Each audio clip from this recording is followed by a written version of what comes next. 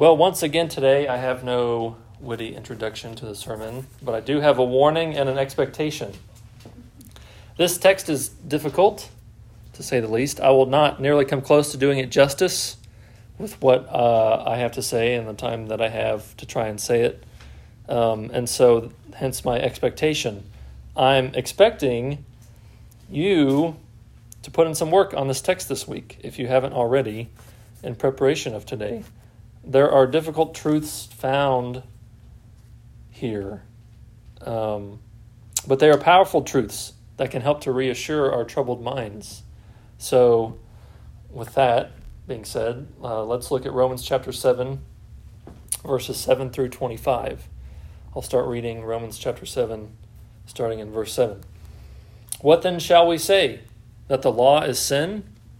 By no means. Yet if it had not been for the law, I would not have known sin. For I would not have known what it is to covet if the law had not said, you shall not covet. But sin, seizing an opportunity through the commandment, produced in me all kinds of covetousness. For apart from the law, sin lies dead. I was once alive apart from the law. But when the commandment came, sin came alive, and I died. The very commandment that promised life proved to be death to me. For sin, seizing an opportunity through the commandment, deceived me, and through it killed me. So the law is holy, and the commandment is holy, and righteous, and good. Did that which is good, then, bring death to me? By no means. It was sin, producing death in me through what is good, in order that sin might be shown to be sin, and through the commandment might become sinful beyond measure. For we know that the law is spiritual, but I am of the flesh, sold under sin. For I do not understand my own actions. For I do not do what I want, but I do the very thing I hate. If I do what I do not want, I agree with the law that it is good. So now it is no longer I who do it, but sin that dwells within me. For I know that nothing good dwells in me, that is, in my flesh. For I have the desire to do what is right, but not the ability to carry it out. For I do not do the good I want, but the evil I do not want is what I keep on doing. Now if I do what I do not want, it is no longer I who do it, but sin that dwells within me. So I find it to be a law that when I want to do right, evil lies close at hand. For I delight in the law of God in my inner being. But I see in my members another law waging war against the law of my mind, and making me captive to the law of sin that dwells in my members. Wretched man that I am, who will deliver me from this body of death? Thanks be to God through Jesus Christ our Lord. So then, I myself serve the law of God with my mind, but with my flesh I serve the law of sin. We are to serve in the new way of the Spirit. That's what Paul has just said, what he's just concluded at the beginning of Romans chapter 7 and verse 6. There are two masters to serve, two options that we have, the flesh and the Spirit. The inward man, the new heart, that's the Spirit. Then there's the outer man, the body of death, that's the flesh. But before we get off in thinking about existential matters dualistically, or in us regular person speak, before we get off in thinking that life is just a matter of material versus immaterial, or physical versus spiritual, that all physical things are bad and all spiritual things are good, before we think this way, we must recognize that this is not what Paul is saying and not what the Bible teaches. Yes, there is a battle going on in each of us. But our physical self is not the enemy. And our physical self is able to be renewed. Paul calls us in chapter 12 to present our bodies as a living sacrifice, which is your spiritual worship. There is an interconnectedness between the physical and the spiritual. They are not completely separate, unrelated aspects of the universe, and they are not completely separate, unrelated aspects of your life. The spiritual affects the physical, and the physical affects the spiritual. You have a body, and you have a soul. Right now, in this life, your body is decrepit and perishable and foolish by its sinful nature, but beautiful and useful for your new spiritual nature. What can be difficult in reading Romans and in reading many epistles is understanding the terminology of flesh and body. The flesh is oftentimes used to describe our sinful nature, the natural inclinations that we have to sin, the proclivities naturally that we possess to please ourselves, to use others, to spite God. This is the flesh. But the Spirit, the spiritual, this is the new life that we have in Christ. This is the new life of the Holy Spirit in us, which has brought us into union with Christ. It's what Paul referenced earlier in chapter 6 when he talks about our baptism into Christ. We have been united with Christ by our spiritual death, and we have been raised to new spiritual life. These two things, the flesh and the spirit, are opposed to each other. They have different natures. The spirit is inclined to follow God. The flesh is inclined to follow sin. And the question that helps us to understand who is winning the battle is to look at the fruit that's being produced.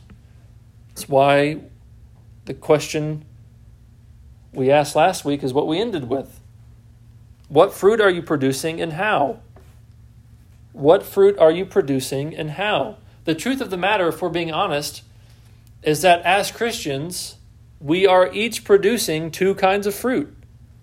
The life of the Christian is a life of struggle, a battle, a war between two natures. But I also want to point out something else before we dig deeper into that.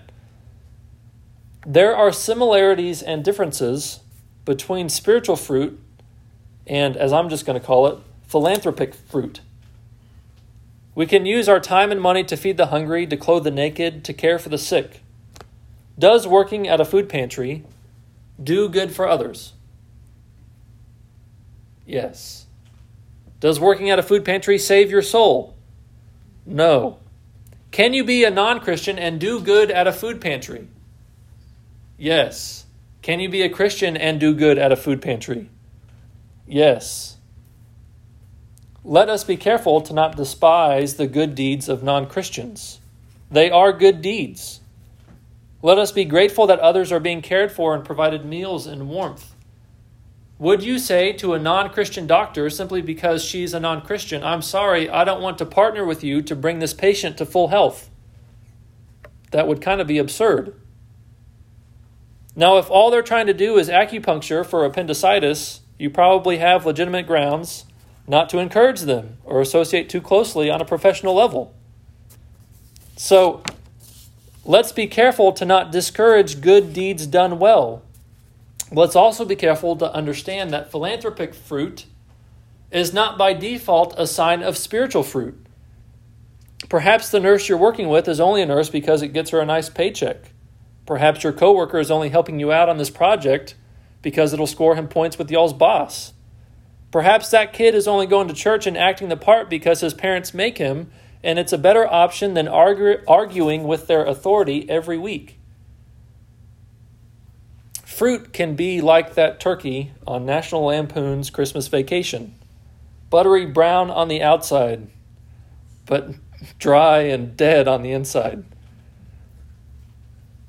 So if we are to bear spiritual fruit apart from the law, how should Christians regard the law? That's another question we asked last week. Is the law pointless? Is the law sin? No. Why does Paul ask that question in verse 7 in our text? Is the law sin?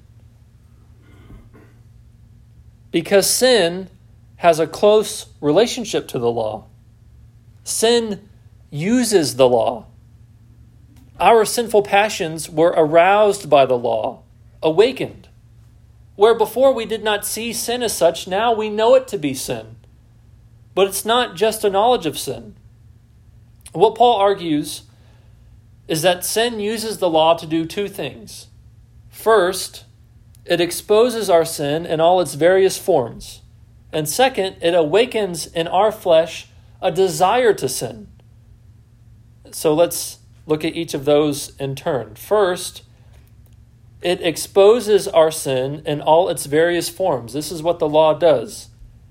It makes us count our sin. We can now see sin for what it is, sin. Read verse 7. What then shall we say? That the law is sin? By no means. Yet if it had not been for the law, I would not have known sin. For I would not have known what it is to covet if the law had not said, you shall not covet. So sin exists. Sin is real. It was real before the law exposed it, but now it's really real. Now I'm able to see it for what it is. And there are a couple of ways that we deal with this new revelation. We can cover it up, or we can try to destroy it. We cover it up by either saying, no, I don't do that, all the while knowing that we do, or blinding ourselves so that we don't think we do. We can cover it up by saying, no, that's not really sin. That law was for back then. That law doesn't still apply. And I bring this up not in order to go off on a tangent, but to make sure we understand both how our flesh often works and how the Bible works. Our flesh naturally wants to stay in the darkness. The realm of Adam, as we saw in chapter 5, is a domain of darkness, a realm of sin and death and shame. We all live there, here. We hide, we sneak around. The light burns. Have you ever stepped out of a movie theater into the parking lot in the middle of the day? I mean, talk about your eyes having to adjust, right? Oh, it burns, right? That's bright. Well, that's what the law does. It's the rays of truth beating down on the pupils of your wicked heart. It's like the fight or flight response. This would be the flight response. We run back into the theater. The fight response would be when we seek to mask the light. We put up a tent to sit under, or we put on sunglasses. We shade the truth or misunderstand the truth, whether it's intentional or not. Our flesh wants to cover up the truth, block the truth, manipulate the truth. And a primary way that we manipulate the truth is by twisting what the Bible says. When it comes to understanding how the Old Testament law works in the New Testament age, there are a million ways to get it wrong. And there are people out there and spiritual forces out there that want us to get it wrong. Because if we get it wrong, we remain in the dark. And we lead others into the dark. So what are some ways that we get the Bible wrong when it comes to the law? Well, we'll just list a few. First way is we deny that it's God's word. When we deny that the Bible is God's word, we empty it of its authority and power. If these are just the words of men, then I am not bound by it.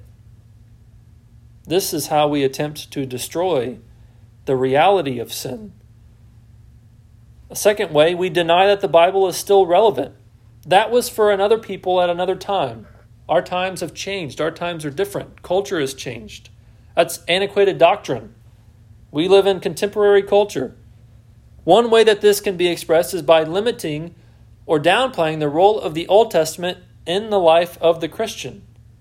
All I need is the New Testament, they would say. So you can say the whole Bible is not relevant, or you can say the Old Testament is not relevant. Variations of a similar way to get the Bible wrong. A third way, we deny that the Old Testament law still has a bearing on New Testament believers. Honestly, this is the main point I wanted us to get into, even if we can only spend a couple minutes on it. There is much to be said on this point, but for now, I just want to make a few observations that I think will be helpful for us as we study God's Word and seek to understand the role of the law for Christians. Now, you may remember last week that I posed the question, what is the role of the law for Christians? But I never really gave that much of an answer. Well, here's our chance to get into it for a minute. I'm only, again, going to scratch the surface, but hopefully what I say will be a few good guidelines for us as we study and understand God's Word. The first one, when we refer to the law, we are namely referring to the first 5 books of the Bible: Genesis, Exodus, Leviticus, Numbers, and Deuteronomy. We're not going to find many new guidelines or rules to follow in the rest of the Old Testament. And most of these rules can be found really in just the second half of Exodus and Leviticus. Second idea, point. The Old Testament sacrificial system is no longer necessary. I've already preached through Hebrews. You can go back and listen to that if you want. I think I recorded those, should have. You can just read Hebrews. You'll never hear me tell you to bring your guilt offering or peace offering or sin offering, because I'm not a priest and I don't have an altar to sacrifice anything on. And even if I did, I wouldn't even know where to start and what to do with all that blood meat. Right? We know that the Old Testament sacrificial system is no longer necessary because Jesus was the once and for all sacrifice. Hebrews 9 says, "But as it is, he has appeared once for all at the end of the ages to put away sin by the sacrifice of himself." And that's speaking of Jesus. So, the sacrificial system, what people in the Old Testament were required, expected to do, we no longer are. We know that. We have an entire book, Hebrews, that tells us that, much less all the other references in the New Testament that speak of such. A third point. There are some aspects of the law that continue and some that do not, because Jesus and the New Testament writers reference them specifically. Most other aspects of the law are referenced in the New Testament, besides the sacrificial system, and those parts of the law are either disregarded or upheld. Now, it's important to note that this goes beyond simply what just Jesus said. We cannot only look to the red letters of what Jesus is recorded as saying as our only source of which parts of the law are upheld and which are disregarded. We have been given the New Testament as a whole in order to more fully understand both Christ's work and how we are to live under this new covenant in Christ. So a couple examples. Matthew 5, Jesus in his Sermon on the Mount. Matthew 5, verses 21 through 22, though really you could read a lot of Matthew chapter 5. "You have heard that it was said to those of old, 'You shall not murder.'" It's one of the 10 Commandments. "And whoever murders will be liable to judgment. But I say to you that everyone who is angry with his brother will be liable to judgment. Whoever insults his brother will be liable to the council, and whoever says 'you fool' will be liable to the hell of fire."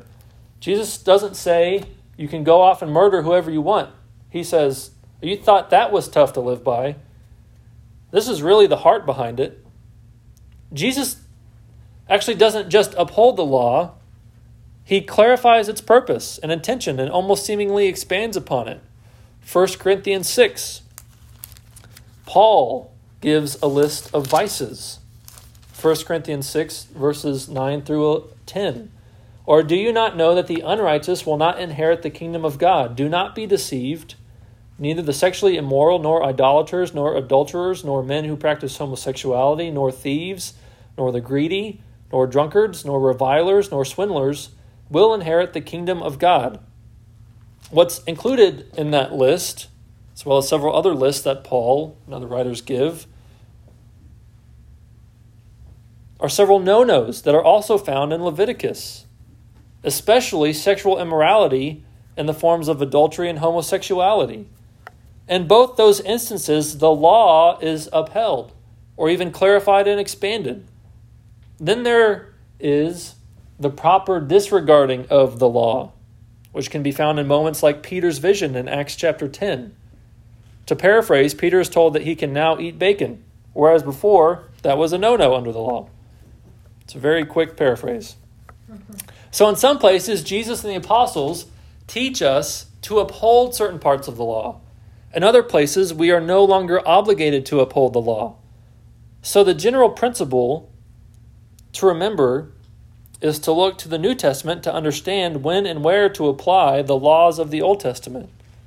Silence in the New Testament does not mean that the Old Testament law still remains. To understand sin now means we have to understand where and how God's law has changed. It has not fully changed, but certain aspects of it have. So it's no longer sin for God's people to eat pigs. It is still sin to practice homosexuality. But there are many in our society who deny this. What God defines as sin, our world may classify as acceptable.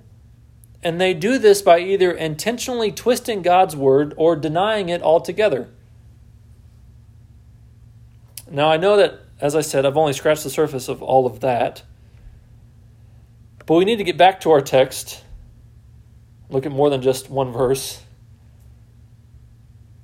And hopefully, with what has just been said, we have a better idea of what it means to sin, of what the law is, in fact, for us as New Testament believers. What we're dealing with when Paul talks about the law and how we relate to it now. Remember that Paul, in Romans 7, is telling us that sin uses the law to do two things. First, it exposes our sin in all its various forms. And so the proper interpretation of the law, especially now, helps us to know what is actually sin and what is not. Second, it awakens in our flesh a desire to sin. This is something that I don't often think about when I think about the relationship of the law and sin. It makes us want to sin. This is Paul's argument, really, in this entire section. The law awakens in our flesh a desire to sin. It's why he has asked the question in verse 7, is the law sin? Look at verse 8.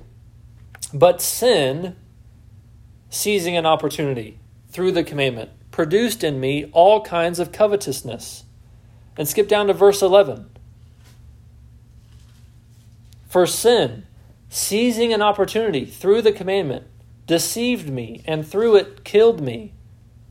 Sin is using the law to bring death to us. But the law itself is not sinful. Verses 12 and 13. So the law is holy, and the commandment is holy and righteous and good. Did that which is good then bring death to me? By no means. It was sin, producing death in me through what is good, in order that sin might be shown to be sin, and through the commandment might become sinful beyond measure. All of us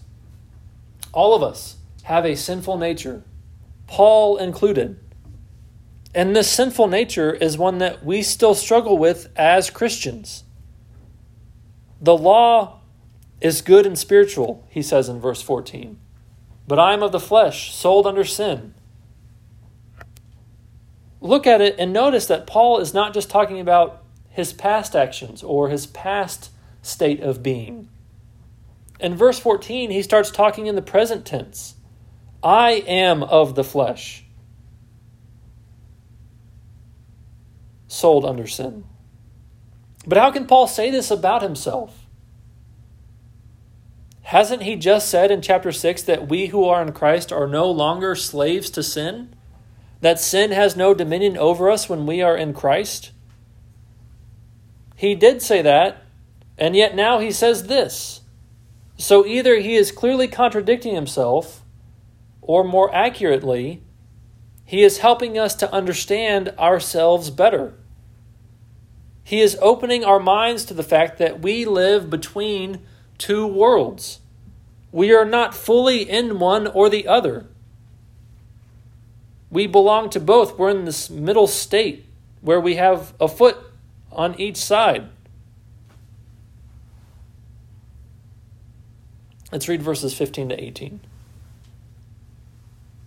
For I do not understand my own actions. For I do not do what I want, but I do the very thing I hate. Now, if I do what I do not want, I agree with the law that it is good. So now it is no longer I who do it, but sin that dwells within me. For I know that nothing good dwells in me, that is, in my flesh. So do you see it there? He clarifies, nothing good dwells in his flesh. This part of him that remains, the flesh. The part of him that he does not want to remain, yet still is present.